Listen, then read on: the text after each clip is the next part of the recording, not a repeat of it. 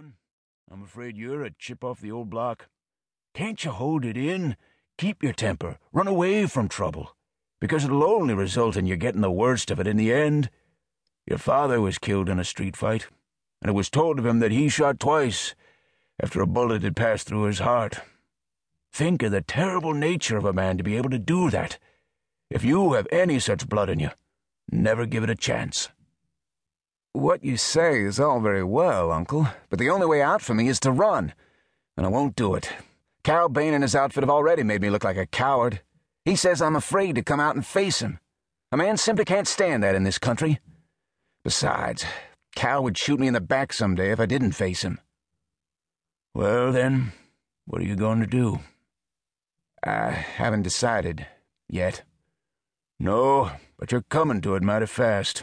That damned spell is working in you. You're different today. I remember how you used to be moody and lose your temper and talk wild. Never was much afraid of you then. But now you're getting cool and quiet, and you think deep, and I don't like the light in your eyes. It reminds me of your father. I wonder what Dad would say to me today if he were alive in here. What do you think? What could you expect of a man who never wore a glove on his right hand for 20 years? Well, he'd hardly have said much. Dad never talked, but he would have done a lot. And I guess I'll go downtown and let Cal Bain find me. Then followed a long silence, during which Duane sat with downcast eyes, and the uncle appeared lost in sad thought of the future. Presently he turned to Duane with an expression that denoted resignation, and yet a spirit which showed wherein they were of the same blood. You've got a fast horse, the fastest I know of in this country. After you meet Bain, hurry back home. I'll have a duffel bag packed for you, and the horse ready. With that, he turned on his heel and went into the house, leaving Duane to resolve in his mind his singular speech. Buck wondered presently if he shared his uncle's opinion of the result of a meeting between himself and Bain. His thoughts were vague.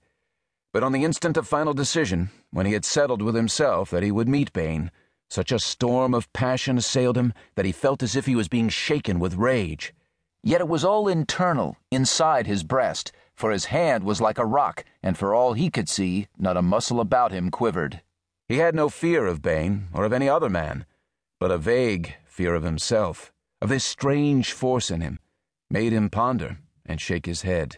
It was as if he had not all to say in this matter. There appeared to have been in him a reluctance to let himself go, and some voice, some spirit from a distance, something he was not accountable for, had compelled him. That hour of Duane's life was like years of actual living, and in it he became a thoughtful man. He went into the house and buckled on his belt and gun. The gun was a Colt .45, six-shot and heavy, with an ivory handle. He had packed it on and off for 5 years. Before that, it had been used by his father.